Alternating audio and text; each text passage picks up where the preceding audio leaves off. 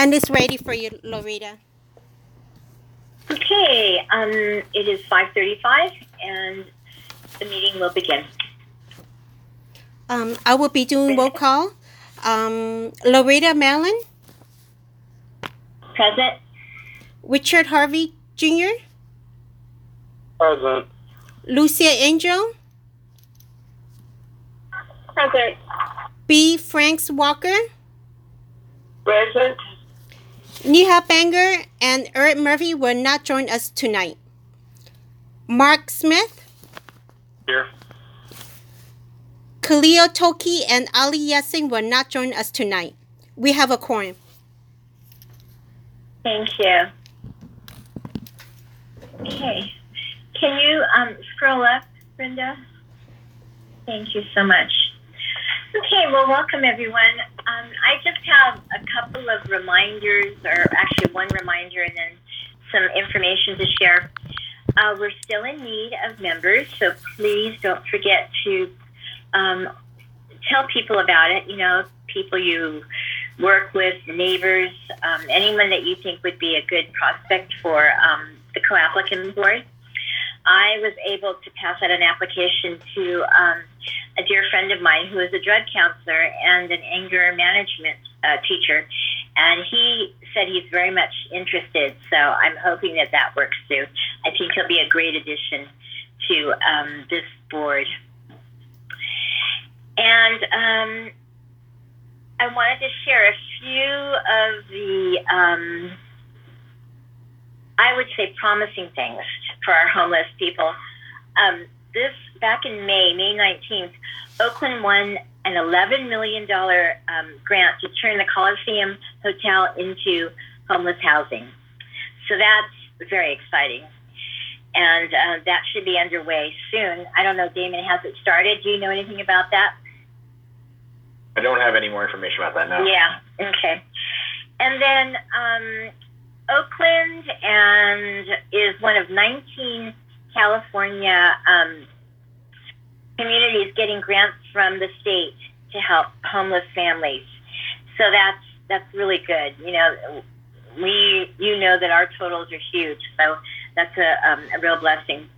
Oakland, Livermore, and Santa Clara County are also winners of a grant that was used to help. Now, this particular grant is going to be used to help homeless families. So that's exciting.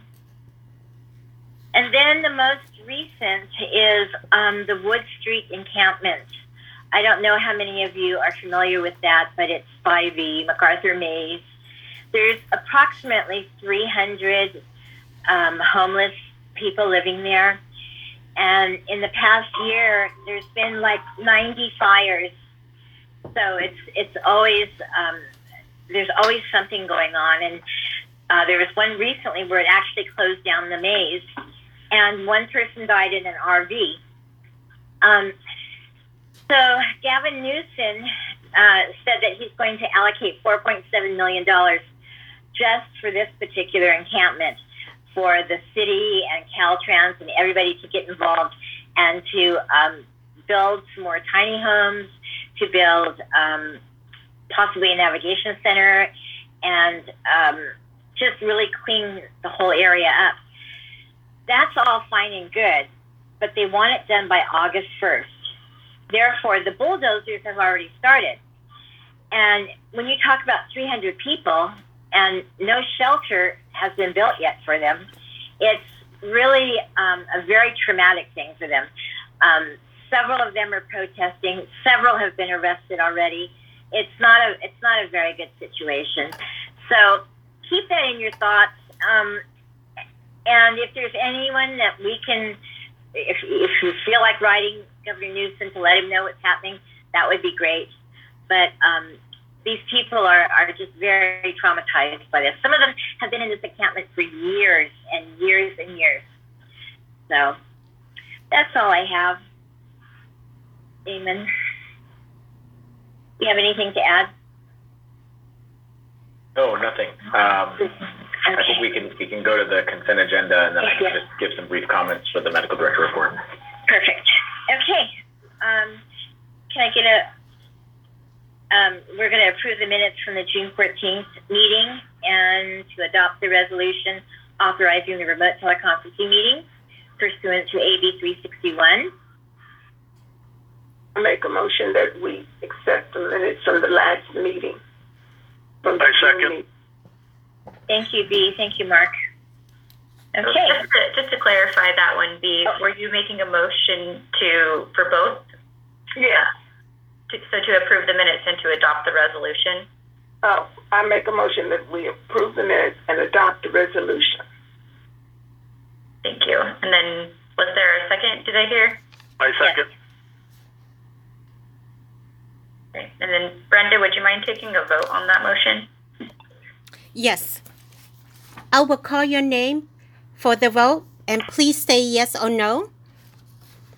Loretta Mellon, Yes. Richard Harvey Jr., Yes. Lucia Angel, Yes.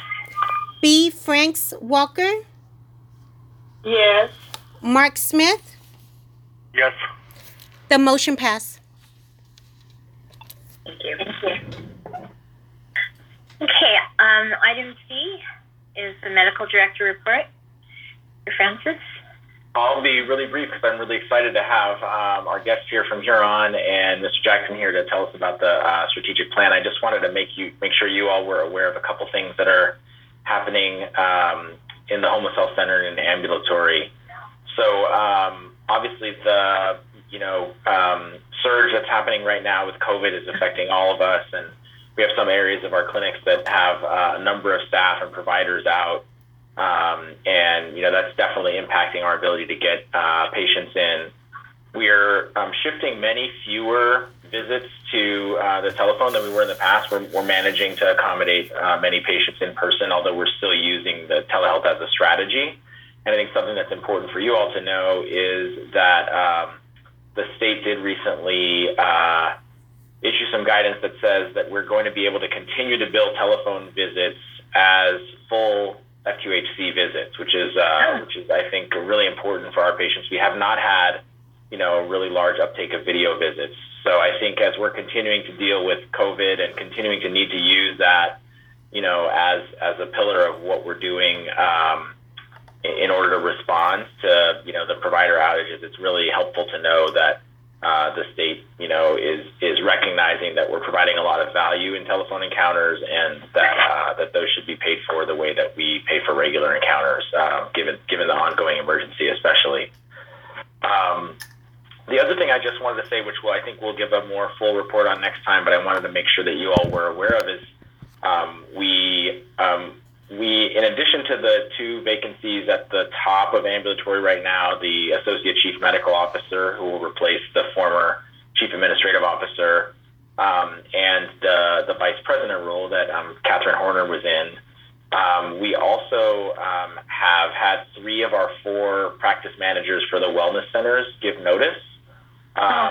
So we have quite a lot of leadership vacancies that we're covering right now, or anticipating having to cover in the next few weeks. And definitely, this is definitely impacting the system, along with some difficulty staffing with enough providers across the system.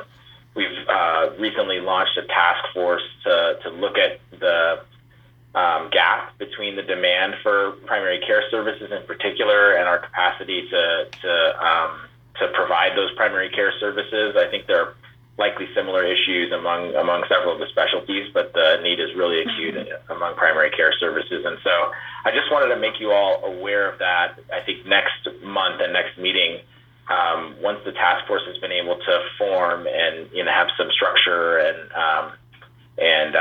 some work plans, we'll bring that back more formally so that you can hear about what we're doing in response to that. But certainly the COVID surge is kind of happening on top of a longer-term, more challenging situation across ambulatory, and in particularly within primary care, that's affecting our homeless health center. So I'm happy to take any questions about that before handing it over to Mr. Jackson and the team from here on. Damon, are you taking any other roles? Are you No, I have not quite enough right now. I know you do. That's why. Okay, but no, good. I'm still supervising 7 medical directors across ambulatory right now, and I'm still, occupying the system liaison role.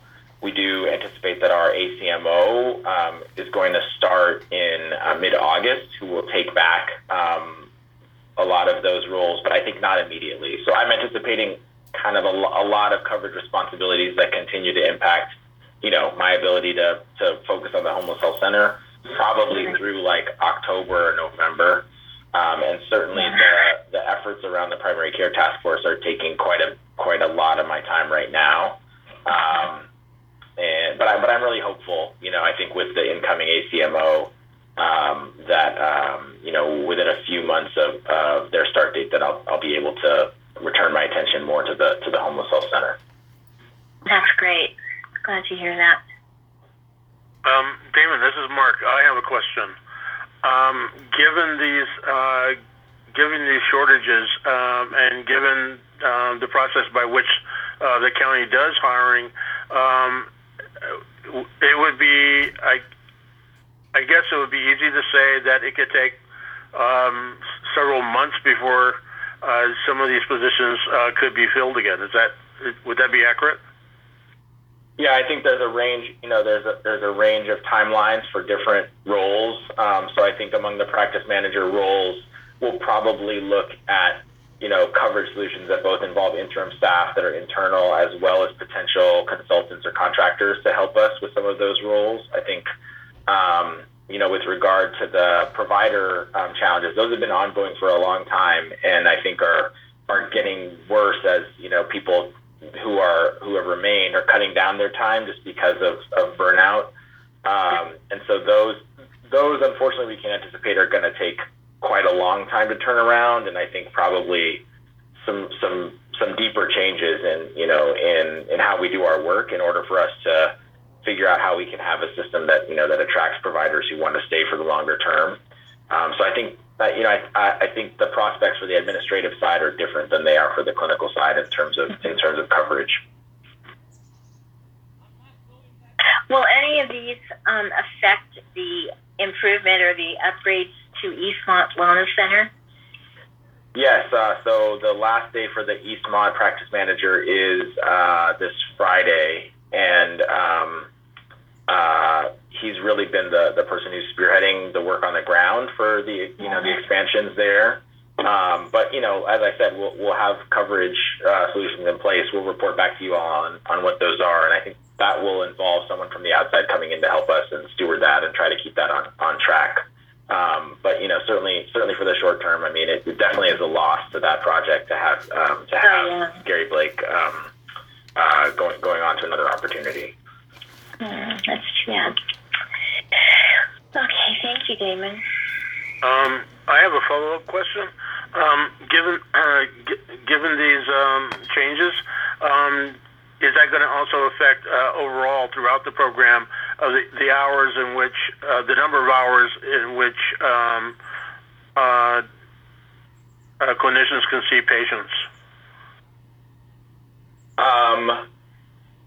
Can you say more? I'm not sure I quite understand the question. Well, like for instance, at the Eastmont clinic, would your hours of operation change due to short staff?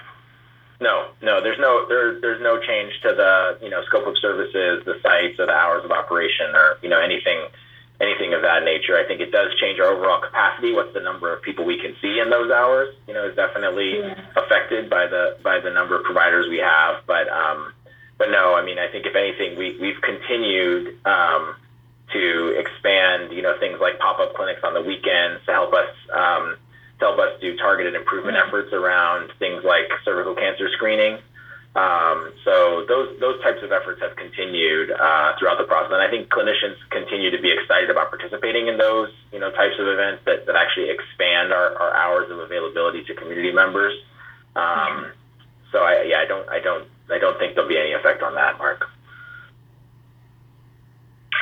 I was at Eastmont the other day and just looking around at some of the small changes that I saw, and I can just envision a fantastic center, getting underway, and I saw more patients in the area, in the primary care area, and I saw more people in the refugee clinic, and I thought, this is really wonderful. This is such a needed clinic, a needed opportunity, so I'm excited about that. Yeah, I'm hopeful as well. Yeah. Any other comments or questions for Damon? Okay, if not, we will go on to item D. And we are very privileged to have Mr. Jackson here, the CEO, to talk about the AHS strategic plan report, and also some people from Huron. Wonderful. May I share screen? Yes. Great. Okay. Yeah. So I've just I've taken command of your screens there. Yeah. Are you able to see my screen? Yes. Fantastic. Is it in presentation mode, or are you seeing the?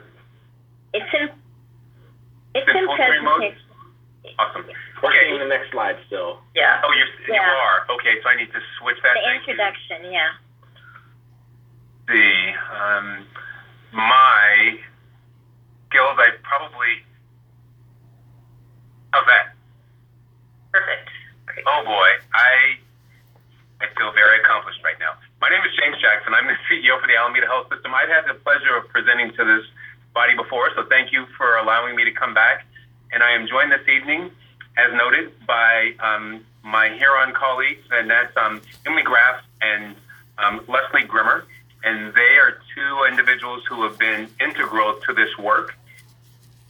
They're here for moral support, but this is AHS's plan. So the Huron team has been very important in helping us build this, but you'll be hearing from me this evening because I am responsible for delivering this plan for the foreseeable future, and I'm happy to share it with you this evening.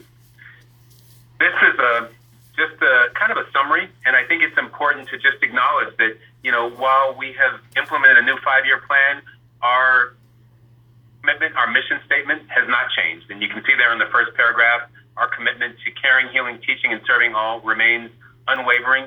And that's followed immediately by good health is a right, it's not a privilege. And so we are very clear about that, and that is woven throughout this plan, and you will see that as we move forward. And we do believe that our plan is committed to action on all levels, and that's with patients, with the organization, our community, as well as our society. And it's fundamentally based on equitable and quality service for all. And we appreciate and understand we don't exist in a vacuum. And so being a part of this complex web that is the Alameda County milieu, we are very sensitive to that. And to that end, this plan was developed with input from both internal and external constituents to make sure that all voices were represented. So this is a 5-year plan, and that we do believe that it galvanizes us towards foundational excellence. And our goal really is to transition towards a system-wide adoption of population-based approaches for integrated health and wellness care delivery.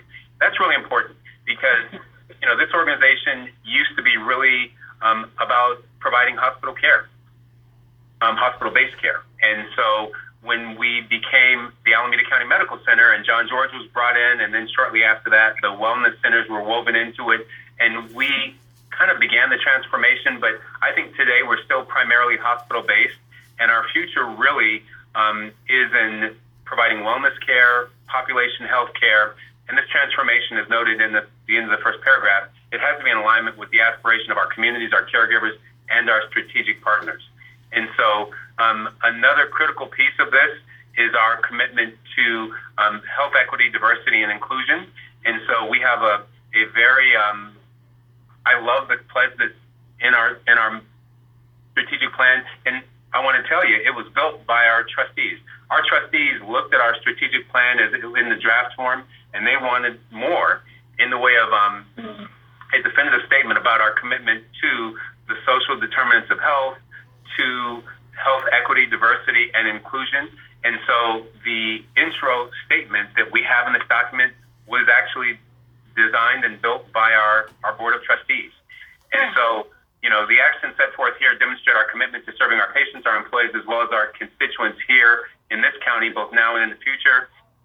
only the beginning, and I've been very emphatic about the fact that this plan is iterative. It is going to change. You know, the bones of it, I think, are good, and they're going to remain. But I'm here tonight not to deliver this to you as a fait accompli, more so to engage you, to continue the dialogue, and to get your feedback so that we can make sure that this is a living document that works for everybody. This slide really is, I'm not going to go too much into it, but I'll leave it with you for your review. And it really just talks about the process that we went through. We engaged Huron starting in November, and we partnered with them to build this plan. And we conducted more than 50 interviews with internal as well as external constituents. And that includes board members, executive leadership, community, and county leaders, as well as on-site orientation and experience at our hospitals and clinics. We also did a system-wide survey that all employees received to provide their feedback on the mission, vision, and values of the organization.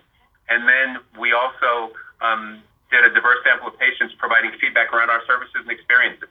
Something I'm really excited about, we had our patient services manager, Jan, and we also had Sambo Lai from Interpreter Services identify individuals that they've encountered in the course of their work in interpreter services and dealing with complaints and patient issues, and had them help us identify folks who English is not their primary language, or people who weren't necessarily happy with the service they received, so that their input could help inform our strategic plan on a going forward basis.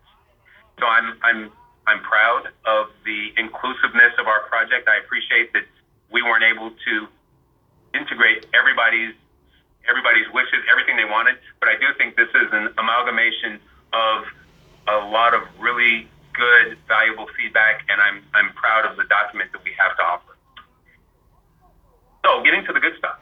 This is the visualization of our strategic plan, and patients are at the very center of everything that we do. They must be the focal point of all of our efforts. Around the patients, you can see the pillars of the organization, those being sustainability, quality care, staff and physician experience, and our community connection. What I think is really unique about our plan are the rings. We call them our rotunda. And in the first ring, you have accountability, trust, and data, because those have to infuse and inform everything that we do. And then the outer ring is health equity, diversity and inclusion, and staff and clinician contributions. Again, not put in a pillar because we didn't want it to be isolated from the balance of the work. Health equity and staff and clinician contributions must be integrated into everything that we do.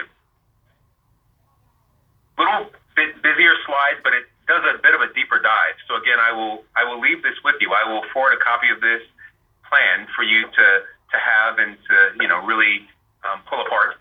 But this slide I think is neat because it does talk about accountability, trust, data, our pillars, and as well as the health equity, diversity, and inclusion, and the staff and clinician contributions. So this is really kind of a definition slide, if you will.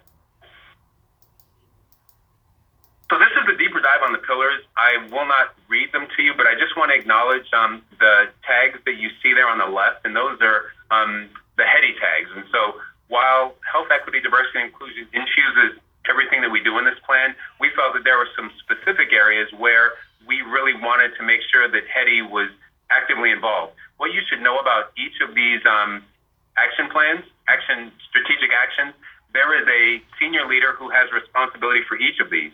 We're in the process of engaging a new chief strategy officer, and that person will have the responsibility for riding herd on the entirety of this project, but there will be a senior leader responsible for each of these actions and the expected outcomes. We will have a chart that tracks each of these so that we can make sure that we are moving along as we have anticipated at the outset of this plan over the 5-year period. So again, I won't read these to you, but I'm happy to take any thoughts that you have as you have the opportunity to look at these. Moving to the community connection pillar, and again, you can see our actions with the HEDI tags. Very excited about the first one, establishing and engaging patient advisory committees to proactively identify opportunities to partner with the community and to improve the health outcomes in this community. And so establishing additional committees, because we have some, but we don't have them everywhere, and so we want that to be standard work. and then obviously generating system-wide initiatives, fostering trusted relationships, developing a community health care worker program. And so we want to establish that program. We believe that will help dramatically in terms of reduction of avoidable days, because if people have a good discharge plan, if they have a safe place to go and the tools and the medications they need, we believe that will result in a reduction of avoidable days. In terms of the staff and physician experience pillar, I hope that you've heard about our culture of safety survey. That is a survey that is administered by a third-party vendor called Beta. And we, in history here at AHS, haven't always had very good results on that, or response rates, because people felt like, one, management didn't listen, and two, they were worried about retaliation. And so we've worked really hard to make sure that, one, folks get the feedback, so we give them the benefit of seeing what the results were, and then we integrate them into helping us build our response plan to the items that they presented to us. And I think most importantly, we have a zero retaliation policy here. And if anybody is retaliated against, I've made it clear that I personally want to know. I will not tolerate retaliation for folks speaking their truth. And so I'm very committed to the culture of safety and creating tangible progress by virtue of the feedback that our staff has given us. Also very proud about Leadership Academy. You see that, the third item there, so that we can build and grow from within. One of the criticisms of AHS, and I think it's a fair one, is that we hire a lot externally. And we talked a moment ago, Dr. Francis talked about those the wellness center leaders who are leaving. And that's the nature of this business. People do transition. I'm very excited about the prospect of looking at internal candidates, and to the extent that we can hire from within, I'd like to do that. So that's very high on my list. I'm very mindful of that. And then at the bottom of the page, providing public recognition for staff successes. I think that, we're quick to place blame, and we don't spend enough time saying thank you to people and acknowledging when people are doing a fantastic job. So we've really tried to do more of the, uplifting people and acknowledging when they're doing wonderful work. In regards to, I'm sorry? No, that's good. Thank you. Yeah. In regards to sustainability, and that's our finances. And so the first item, maximizing reimbursement from payers. I'm happy to report that we're seeing good progress with our BEST program, which is building excellence, sustainability, and trust. I'm also very pleased that our finance team recently established commercial contracts with all of the key payers in this community, which is something AHS hasn't had in at least the past 5 years. I think it's longer than that. So a lot of people with commercial insurance they could choose this, but they had to pay out-of-market, out-of-network fees. So by having contracts with the key providers in this community, it allows people with commercial insurance to choose to get their care with us. So we're very pleased about that. Are enhancing non-operational revenue by improving our metrics tied to government or supplemental funding. QIP, that's the future. We really must be cognizant and responsive to QIP and to CalAIM so that we can optimize those payments that used to come just by virtue of being a safety net provider. That was the old methodology. Now we have to earn it, and I think that's the right way to go because it ensures that we're providing quality care, and that's why data is important to us because we want to be able to show our work.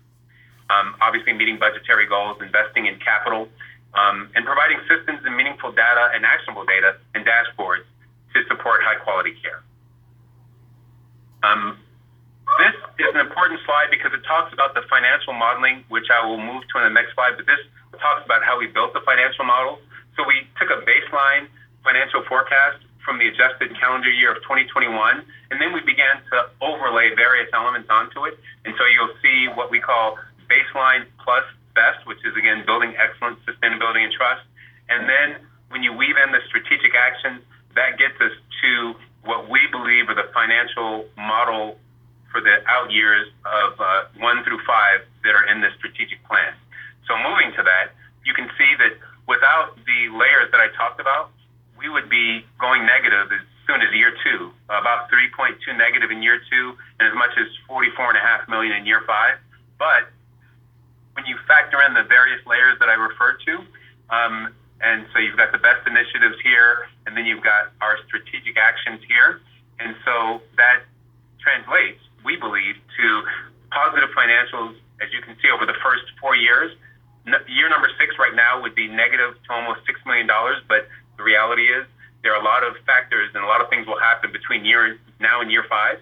And so we are optimistic that we will be able to make the appropriate changes so that we can guarantee a positive financial margin for the foreseeable future.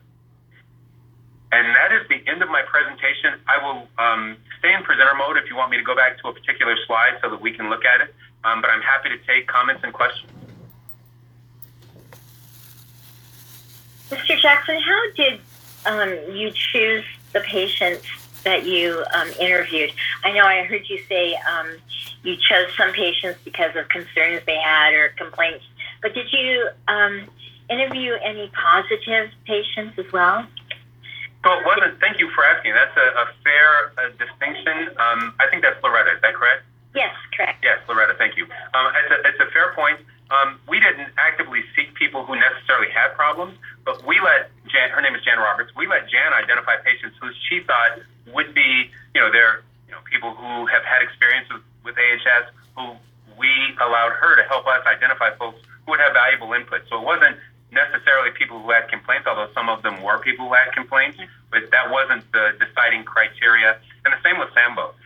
We wanted Sambo to identify people who English was a second language so that we had the benefit of hearing from that perspective, but it wasn't necessarily a negative experience with English as a second language, just their experience in general. And right. I would ask Leslie and Emily if you would like to add anything to how those patients were selected. I think, James, just the nature of patient relations. Those were patients who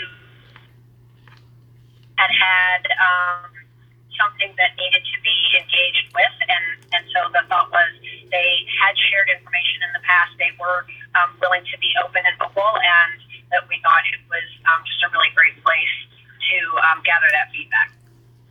Thank you, Leslie. Thank you for that question. That's a very good, a clarifying question, so thank you. I'd like to... Oh, I'm sorry, Loretta. No, go ahead, Mark. I'm done. Yeah, I had a question. In regards to the language barrier, could you possibly identify which languages those were, in which there was a barrier that occurred, and what, if anything, we can do to hire or at least engage other translators the hospital setting for direct communication with patients or between doctors and patients. I am sorry. I do not think I understood the second part of the question. In terms of the first part, I'll ask Leslie if she knows what languages. I do not know which languages Sambo made available. But if you wouldn't mind, sir, if you could restate the second part of your question, I missed it. I'm sorry. Oh, I was thinking, is there? Or let me ask it the second part a different way. Do we have need of more translators in general? I see. Okay, and it's a fair question. I am not aware that we do. I think Sambo and her team do a fantastic job, and they are augmented by a phone translation service. And so our primary, our first line translation is person to person, and that's we have individuals who are located throughout the system, and Dr. Francis could probably elaborate more than I, but that's how we try to do it. But during COVID, obviously, we could not be as in person as we like, but there is a phone backup system that supplements them, and so I'm not aware that we need more translation services, but I would never say that, we wouldn't be open to that. So there's that. And I would ask Leslie, Leslie, do you or Emily know which languages we had feedback from in building the survey, or excuse me, the strategic plan?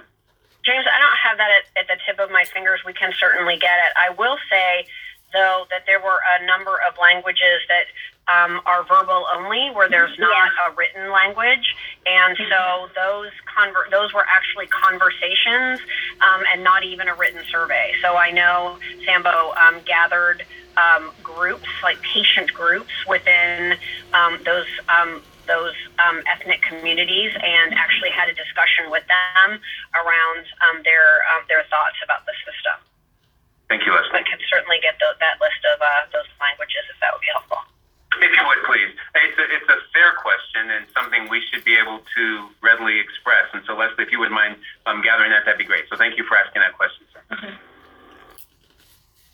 When I used to, prior to COVID, we used to have a patient relations group for K7, and we had 3 different groups. We had the Hispanic, we had the Mien, and then we had the English. And each of them would meet separately, and then every 3 months we'd all get together. So we had all, 3 groups together. And there was a lot of information that came out of those groups. I mean, valuable information. Especially the Mien group, because they do not have a written language. Everything that they rely on is verbal or with pictures. And so I know that we were able to advise or suggest that more pictures were put up around the hospital or around the clinics to show them, exactly which way to go.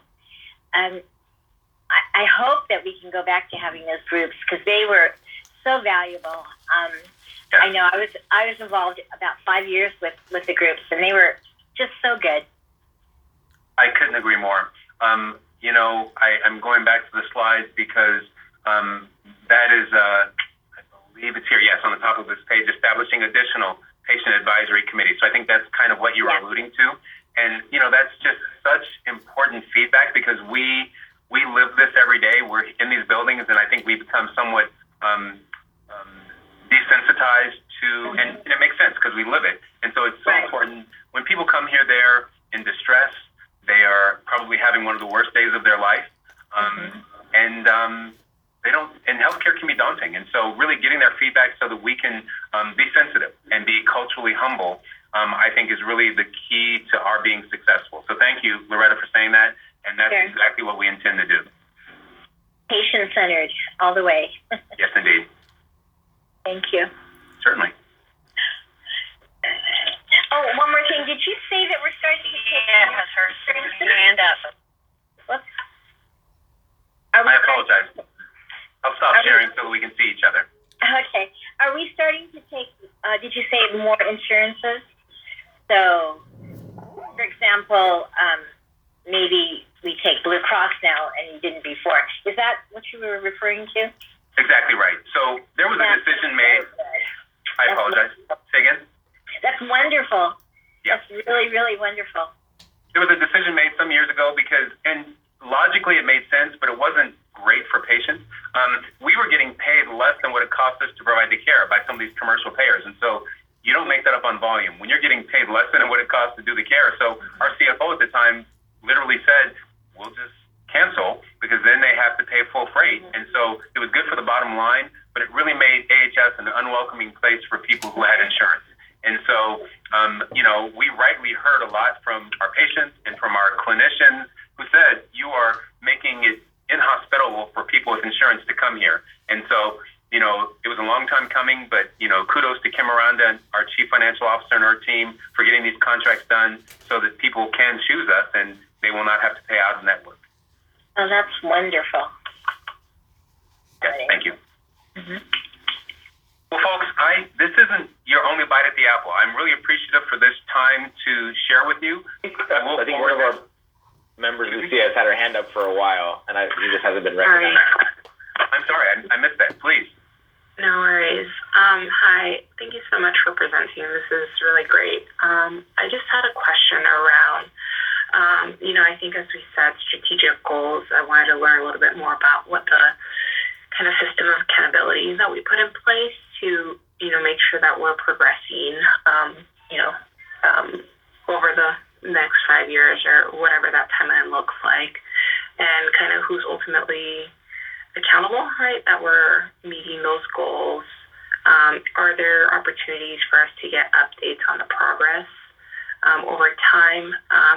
And then specifically for the health equity piece, I think that's something that, we're super interested in hearing about.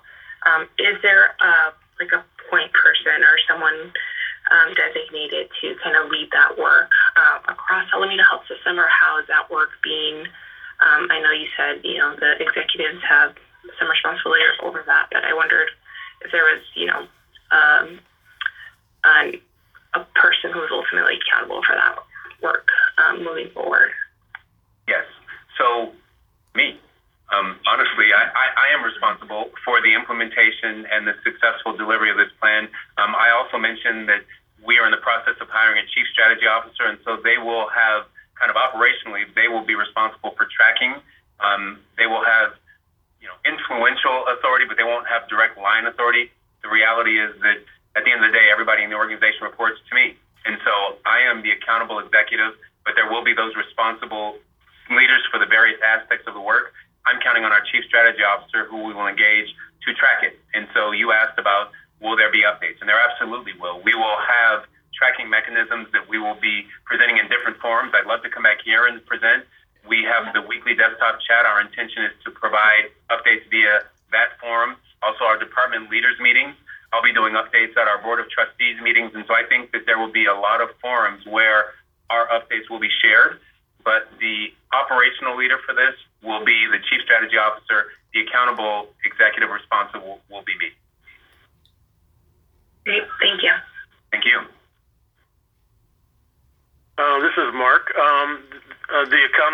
The person who will be accountable for this, are they in the pipeline already, or? So the chief strategy officer. We have that job. It was posted. We've received the applicants. We're in the process now of vetting the applicants that we received, and my hope is to have somebody identified and on board next month. Oh wow, that's great. I agree. Thank you. It's equally, or if not even more so, important that the clinicians know that they are the first contact with the people. They are, so the equity and the racism and all that, comes through them, whether the patient's listened to properly or taken care of properly. So I hope that clinicians are constantly being reminded of that, because I know they get so busy with their technical stuff that sometimes you forget, and that's understandable. But I think it's so important that they don't. Yeah, I'm so glad you said that. I get my health care at the Alameda Health System. My family does. My sister was recently a patient here, and the gentleman who was her physician didn't know me, which I was happy about. And so I watched when he came in the room, and this clinician came in. He did his hand washing, which was great. He came to talk to my sister, and he actually sat down next to the bed. He, got eye level with my sister, and he, talked to her. He asked her if it was okay to share what was going on with her family, which was myself and my other sister. And he was really a textbook study of how you interact with somebody and you break down the barriers between clinicians. He never typed while he was talking to her. He looked at her, spoke to her, and then he turned to the computer. But he said, "I'm going to enter some data." And he did it, and he came back to her. So really just, I can't say enough about that clinician. And I was very pleased that he didn't know my role, because I didn't want him to be doing it for me. Right.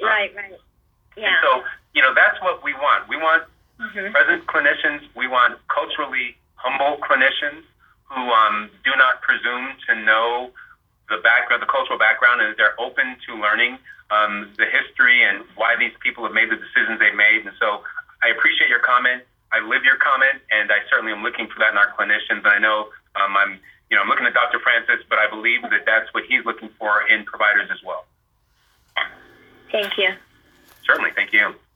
Miss Angel, your hand is up again. Did you have another question? Oh, no, sorry. I think I didn't put it down. Yes. Well, I missed you once. I didn't want to miss you again. Well, folks, thank you. It's an honor to be here. I appreciate your work. I appreciate your involvement in listening to this process, and I welcome the opportunity to come back and provide updates to you. Thank you so much. We very grateful that you came to share this with us. Indeed, it's a pleasure. All right. Have a great evening. Thank you. You too. You too. Thank you. Thank you. Bye-bye. Bye-bye.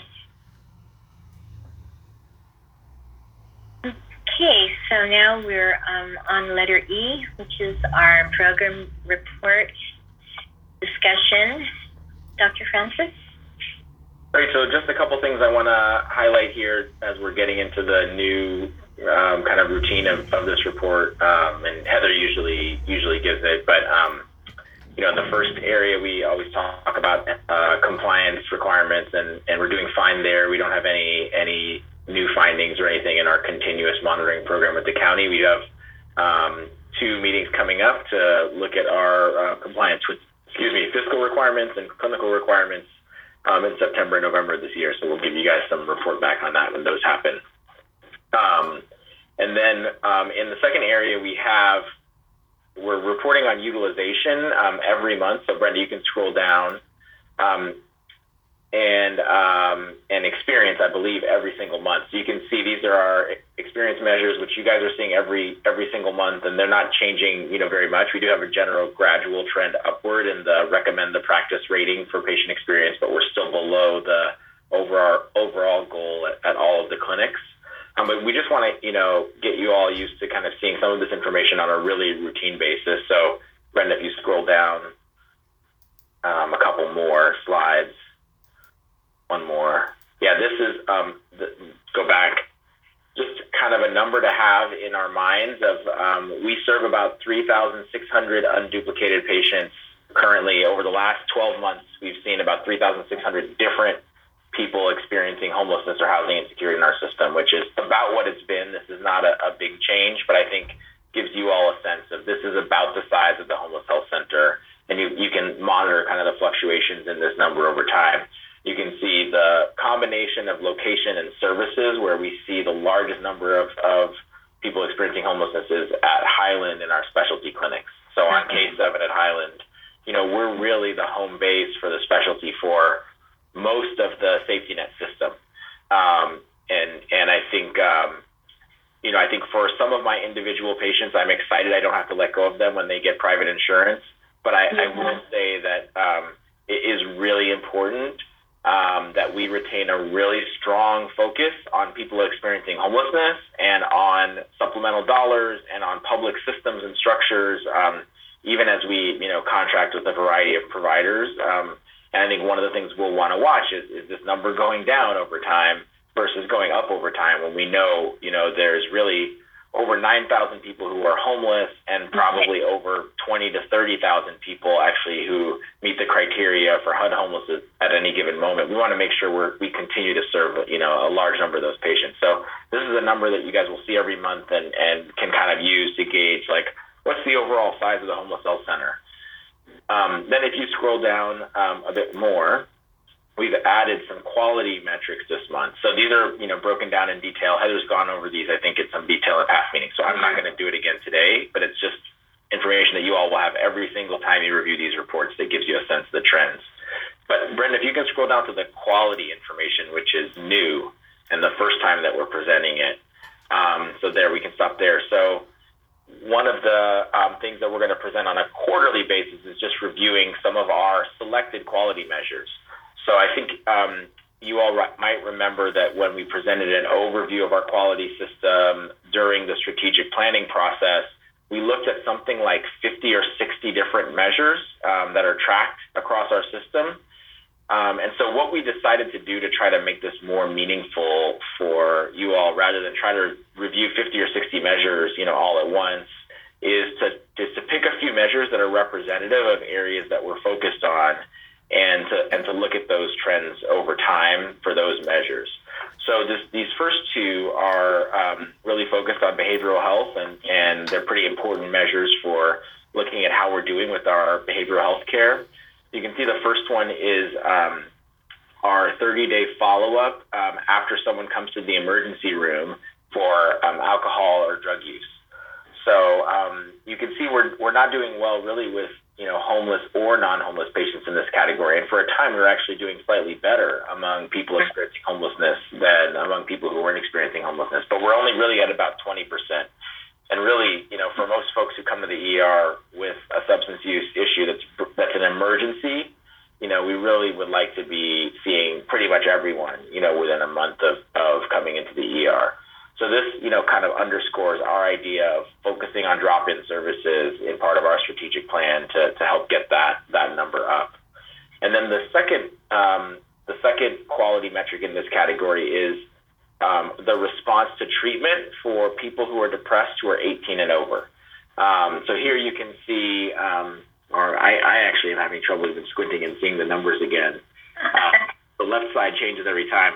We're at about 30% responding to treatment, meaning not necessarily all the way better, but at least somewhat better 6 months after they've started getting treatment for depression for non-homeless folks, and we're hovering around 20% for people experiencing homelessness. So this was an area that in that first review during the strategic planning process, we knew, we're not doing as well among people experiencing homelessness as we are among other populations. And we're also, frankly, not doing as well as we'd like among other populations as a whole.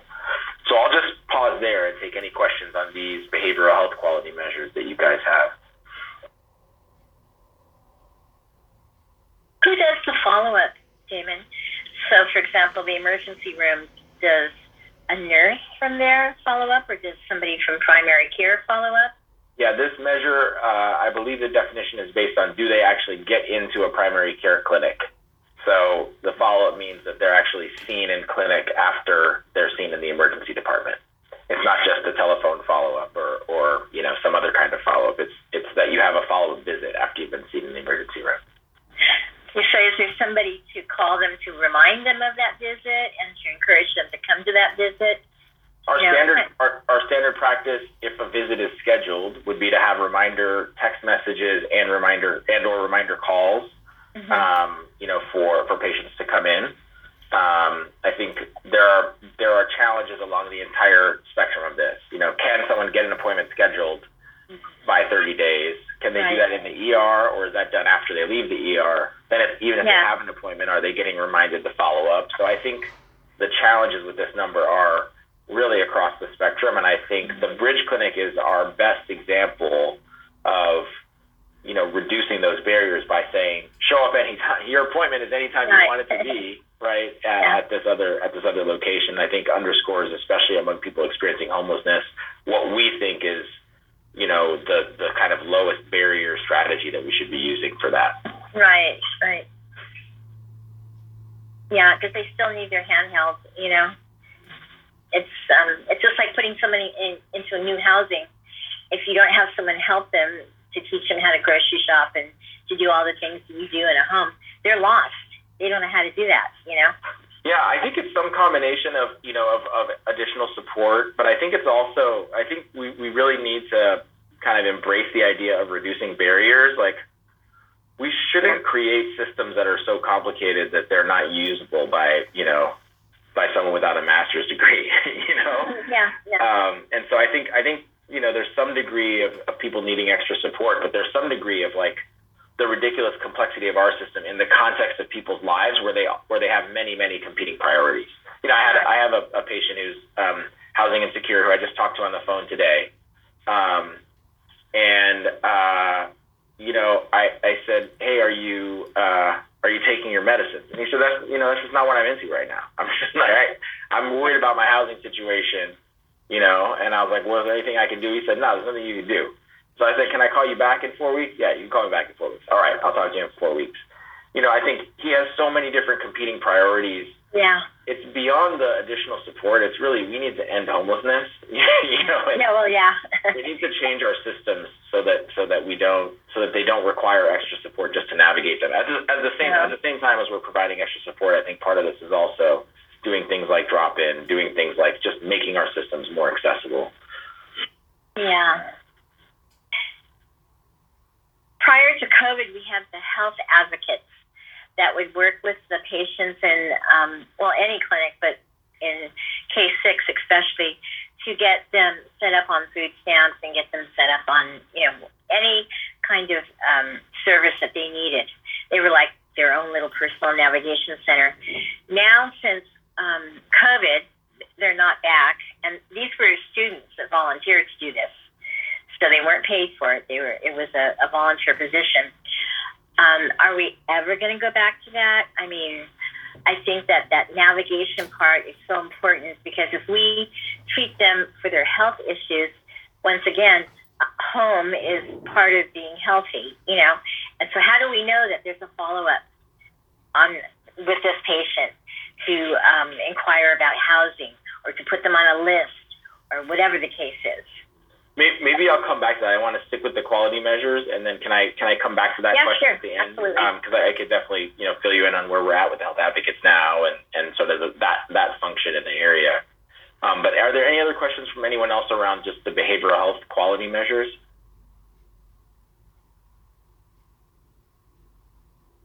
Okay, great. We can move, Brenda, to the next couple measures, which are screening measures. So here's breast cancer screening and colorectal cancer screening. These are things that represent things that we do in clinic for healthy people to keep them healthy. It's not necessarily like we're trying to treat an illness, right, all the time. Like sometimes what we're doing is trying to make sure that we detect something before someone else even knows that before the patient even knows it's going on, and then prevent something from developing. And so you can see that in these screening areas, we have, I think, some of our largest disparities between people who are not homeless and people who are homeless. So this is different from the situation when we reviewed these measures during our strategic planning process. And a lot of these started to diverge again, and we started to see these disparities, I think, as we were coming out of the pandemic and we started doing more in-person visits again. So my best guess as to what was sort of driving the fact that these disparities were closed was that we weren't doing a lot of screening tests for anyone during the COVID pandemic because people weren't coming in for a lot of in-person care. So they couldn't get a mammogram, which is what breast cancer screening primarily constitutes, and they couldn't get a fecal occult blood test, a stool sample that you self-collect and send in by the mail, because they couldn't pick up the stool sample in person, and there's a lot of challenges actually doing that entirely through the mail. But now that we've returned to more in-person visits, those disparities have widened again, and we're seeing how much harder it is to complete some of these activities for people experiencing homelessness versus for people who aren't experiencing homelessness. And so you can see about a 10% difference, I think, in the breast cancer screening, and then something approaching a 15% difference in colorectal cancer screening.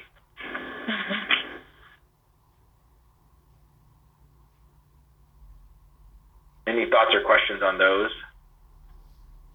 I have a question about, so for I guess I don't know about colorectal cancer, but for breast cancer screening, is the only way to get that done is in the specialty clinic, or are there other non-hospital locations where those are available?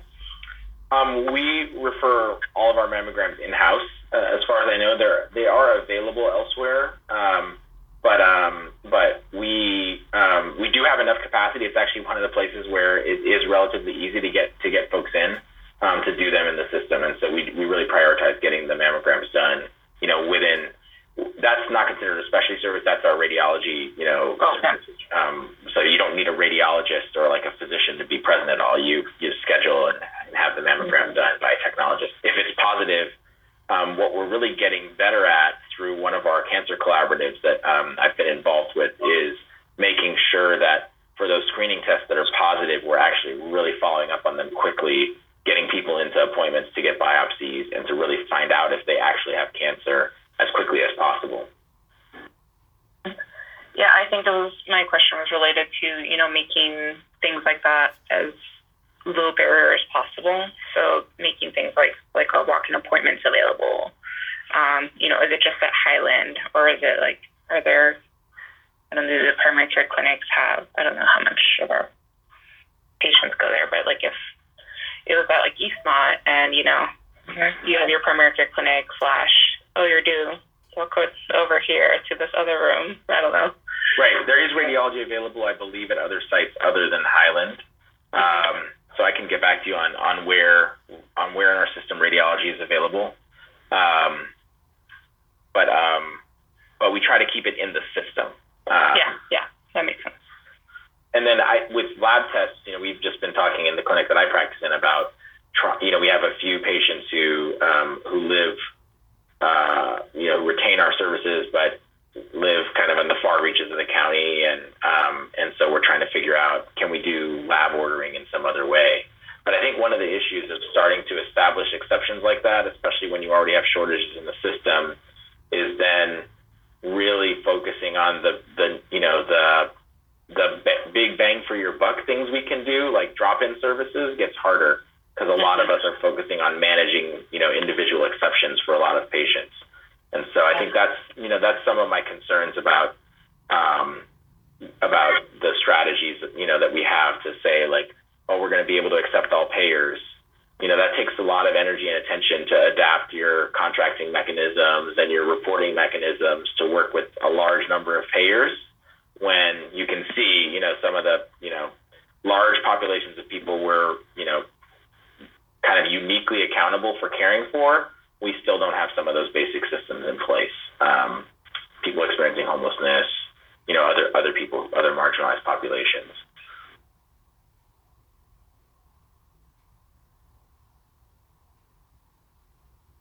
All right, so I think you guys have a picture kind of screening there. Moving to this is kind of our disease control measures. And so here you can see, disparities as well, but much narrower. And I think this is the general kind of pattern for most of these measures. Again, we're only looking at a subset that we can, kind of come to understand better over time. So this is poor control of diabetes is the first one, and this one, as opposed to all the others, lower is better. So you can see we have fewer people with poor control who are non-homeless than we do people who are homeless. Between around 30% and around 40%, I think. And then for controlling high blood pressure, we're up toward about 60% for both people experiencing homelessness and people who are not homeless. And I think that reflects, I think what I've seen in clinic, that when we get people into clinic, once you're in the system and you're someone that we're counting in these numbers, we do a pretty good job actually taking care of you when it comes to the basics of, like, giving medicine, making sure you're getting the medicines you're due to receive. I think with issues like diabetes, you may have more complex and involved things, like how can you provide yourself insulin, right? There may be some self-management support that's involved. With things like colorectal screening and cancer screening, you may have a lot of transportation issues involved.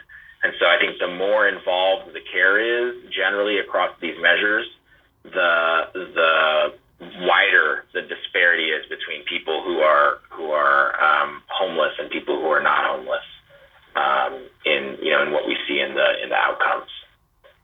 The other couple summaries I would give is that we haven't included any pediatrics measures because we actually see a very small number of homeless children, even though there are a lot of homeless children in Alameda County, especially by the broader HRSA criteria.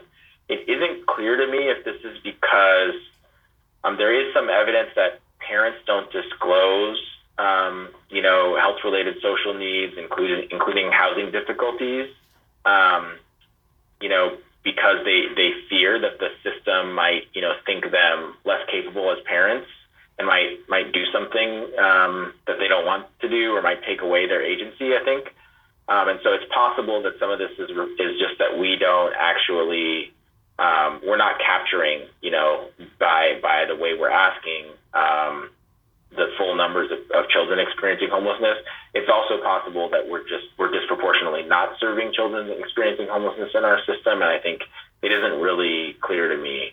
I have started talking to some of the pediatricians about attending the Alameda County Office of Education quarterly homeless meeting, so we're going to have some attendance there from our pediatricians, and I think we'll start, figuring out, what's going on with those numbers gradually over time with the support of our pediatricians. We definitely have some pediatricians that are heavily involved in, things like adverse childhood events and working with marginalized, populations of youth, foster youth, for example. So we have a lot of, experts in that area, a lot of dedicated pediatricians, but we don't have it showing up a lot in the data. So we want to take some time to get to the bottom of that. And then the other thing I would say is that, there are pretty consistent disparities now that we're out of the post-COVID era across a range of different types of measures, right? These screening measures, the disease measures, the behavioral health measures.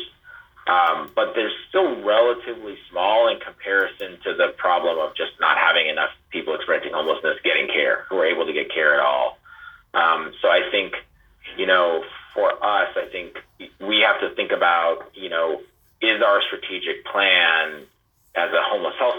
the overall strategic plan from Alameda Health System, but, for us as a co-applicant board, if we focus on the things that we've outlined there, drop-in availability, sustainability of services, and follow-up, will that drive both improvements in access and getting more homeless, patients into the system, and will it drive quality measures? And I think the answer is yes. I think that, we'll, for example, by supporting the Bridge Clinic, as we're doing around drop-in services, we're going to see better numbers on that, follow-up for alcohol or substance use.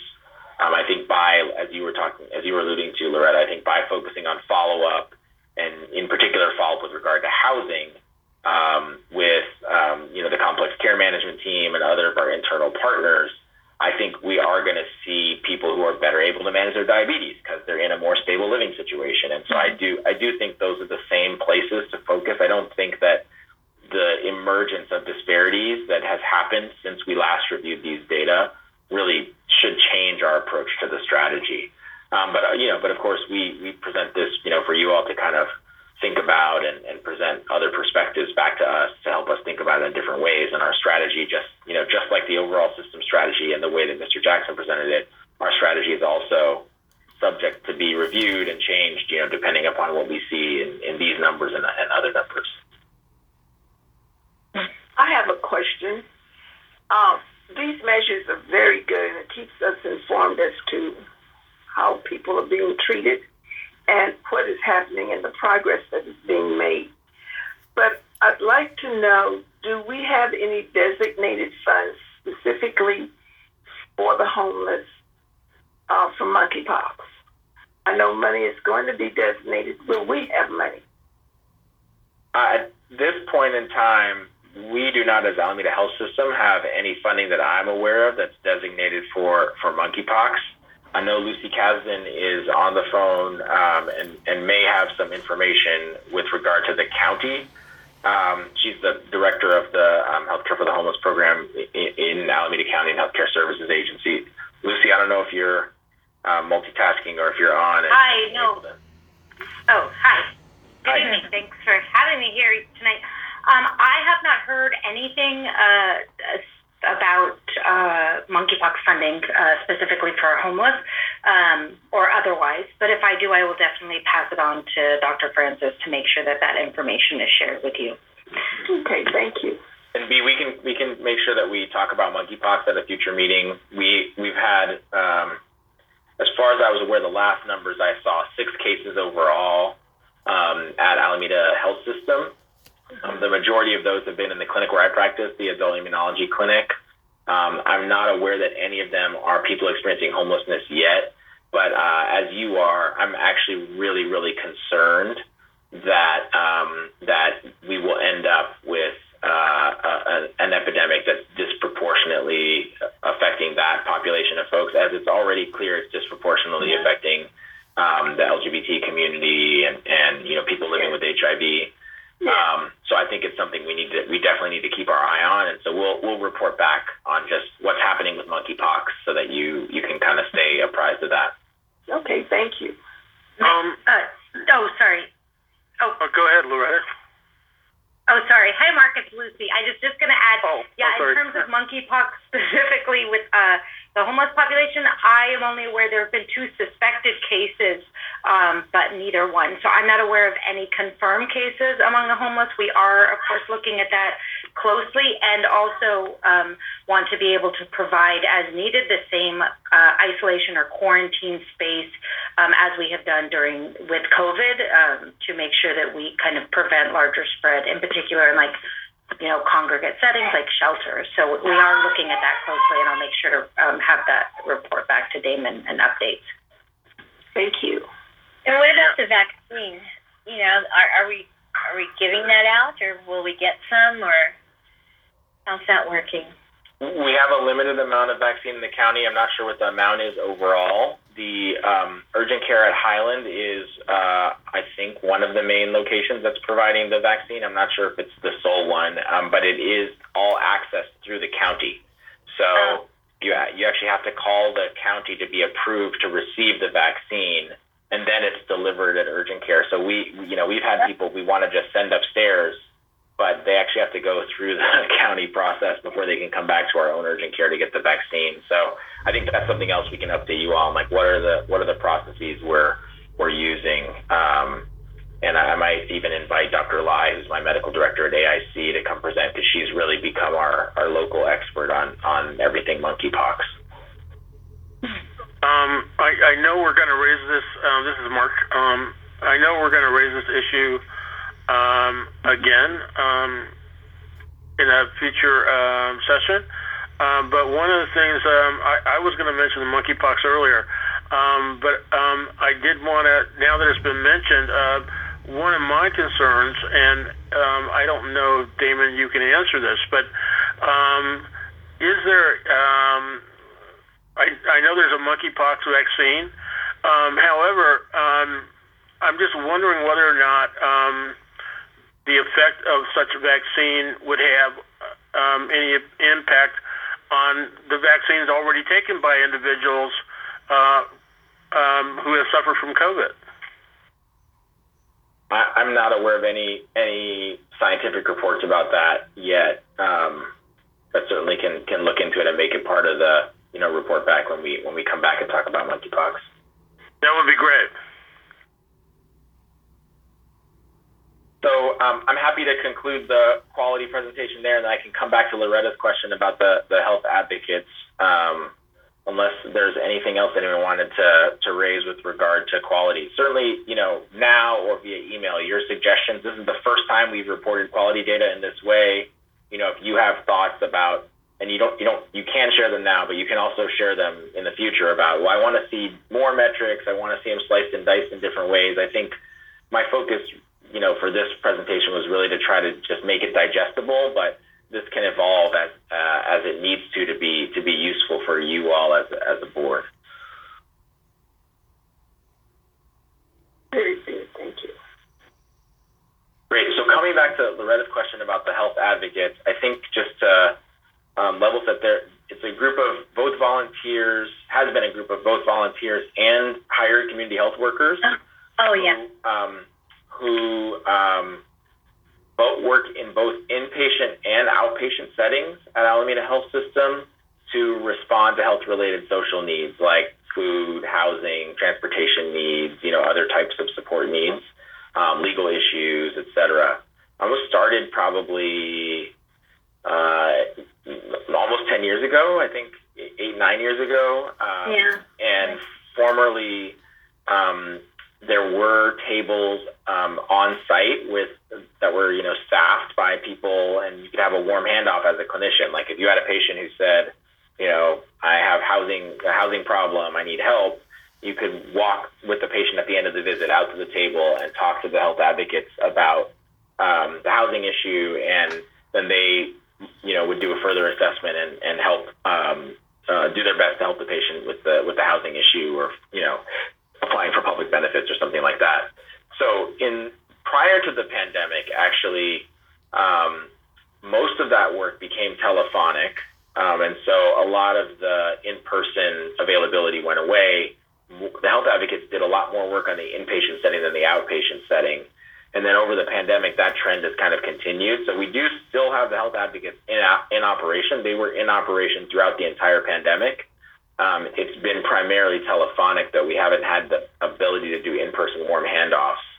I don't know the director of the health advocates and the supervisor of the director of the health advocates have both turned over recently. So Susan is retiring. She's kind of the executive leader, and then the direct day-to-day manager was Juan Hurtado. He took a job at UCSF, and so Marco's now in Juan's job, and I don't know if anyone has taken Susan's job. So there's been some turnover in the health advocates, and I think we'll see what's going on. But I think in connection with the function overall that you were talking about, Loretta, like is there someone who can follow up on those kinds of issues in clinic? I think that's a real priority of CalAIM and a real priority of the state, that they're putting funding behind and connecting to the idea of community health workers being available either in the clinic or in community-based organizations that we might work with.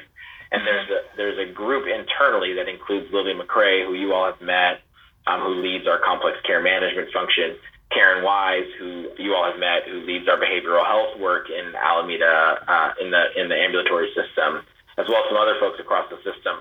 They're coming together to look at our strategy around community health workers in alignment with CalAIM.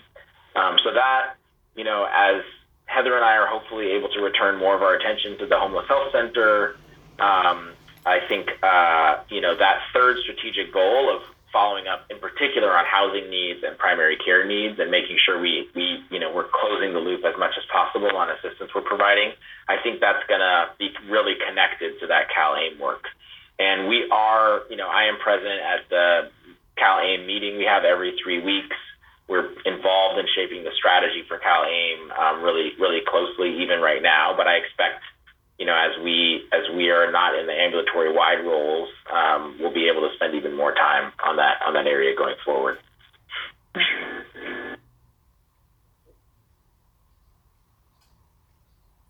you ever foresee someone being on the health van that would be like a navigator of services outside of the health part, like getting someone signed up for whatever they need? We do have 2 community health workers who are on the van who do some of that work. They usually do it in a one-time way because the design of the service is as an urgent care service.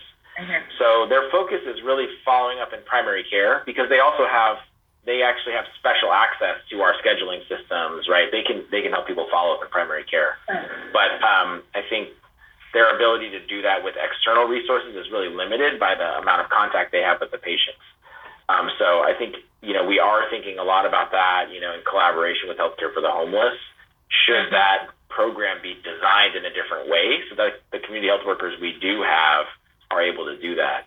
I think as you all heard last time, we've hired Lafayette Bickham as our assistant practice manager to focus on mobile health, and he's been a community health worker both on the mobile van and at the adult immunology clinic, and is really one of our more experienced community health workers in the system who has deep relationships with a lot of our community partners that address those kinds of health-related social needs. So I would be surprised if Lafayette didn't take us more in that direction over time, via his leadership in that new role. Okay, that's good.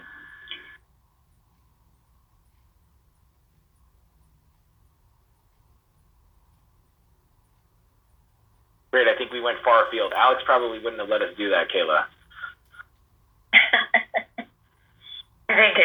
This is the program report, so I think we can arguably put it in there. I agree too, yeah. I think Let's it's a good encourage conversation. discussion. Yeah. Exactly. We love Alex and miss him.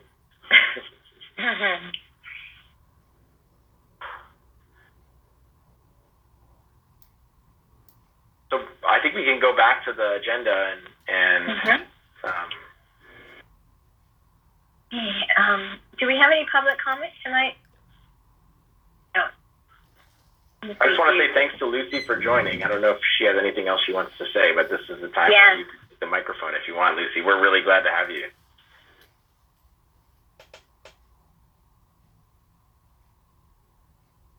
And I'm really happy to be here. It's just great to hear the questions and the energy, and I just think that there's so much opportunity for collaboration and for us to really hear from you and really lift up all the questions and continue to work together to improve the care for homeless patients. So thank you all. I know it's a lot of work doing this, so I really appreciate and just grateful to be here listening in the background. Thank you for coming.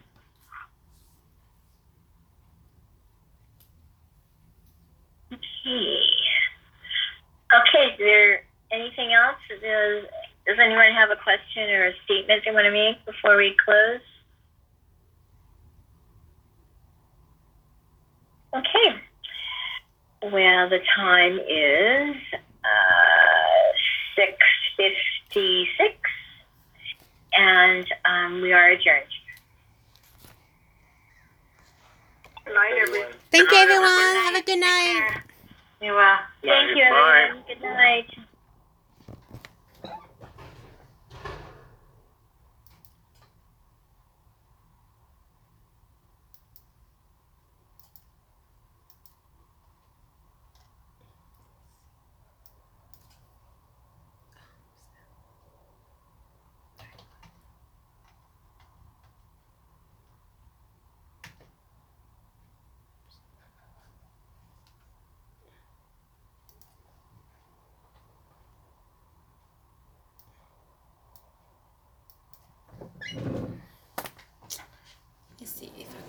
this in.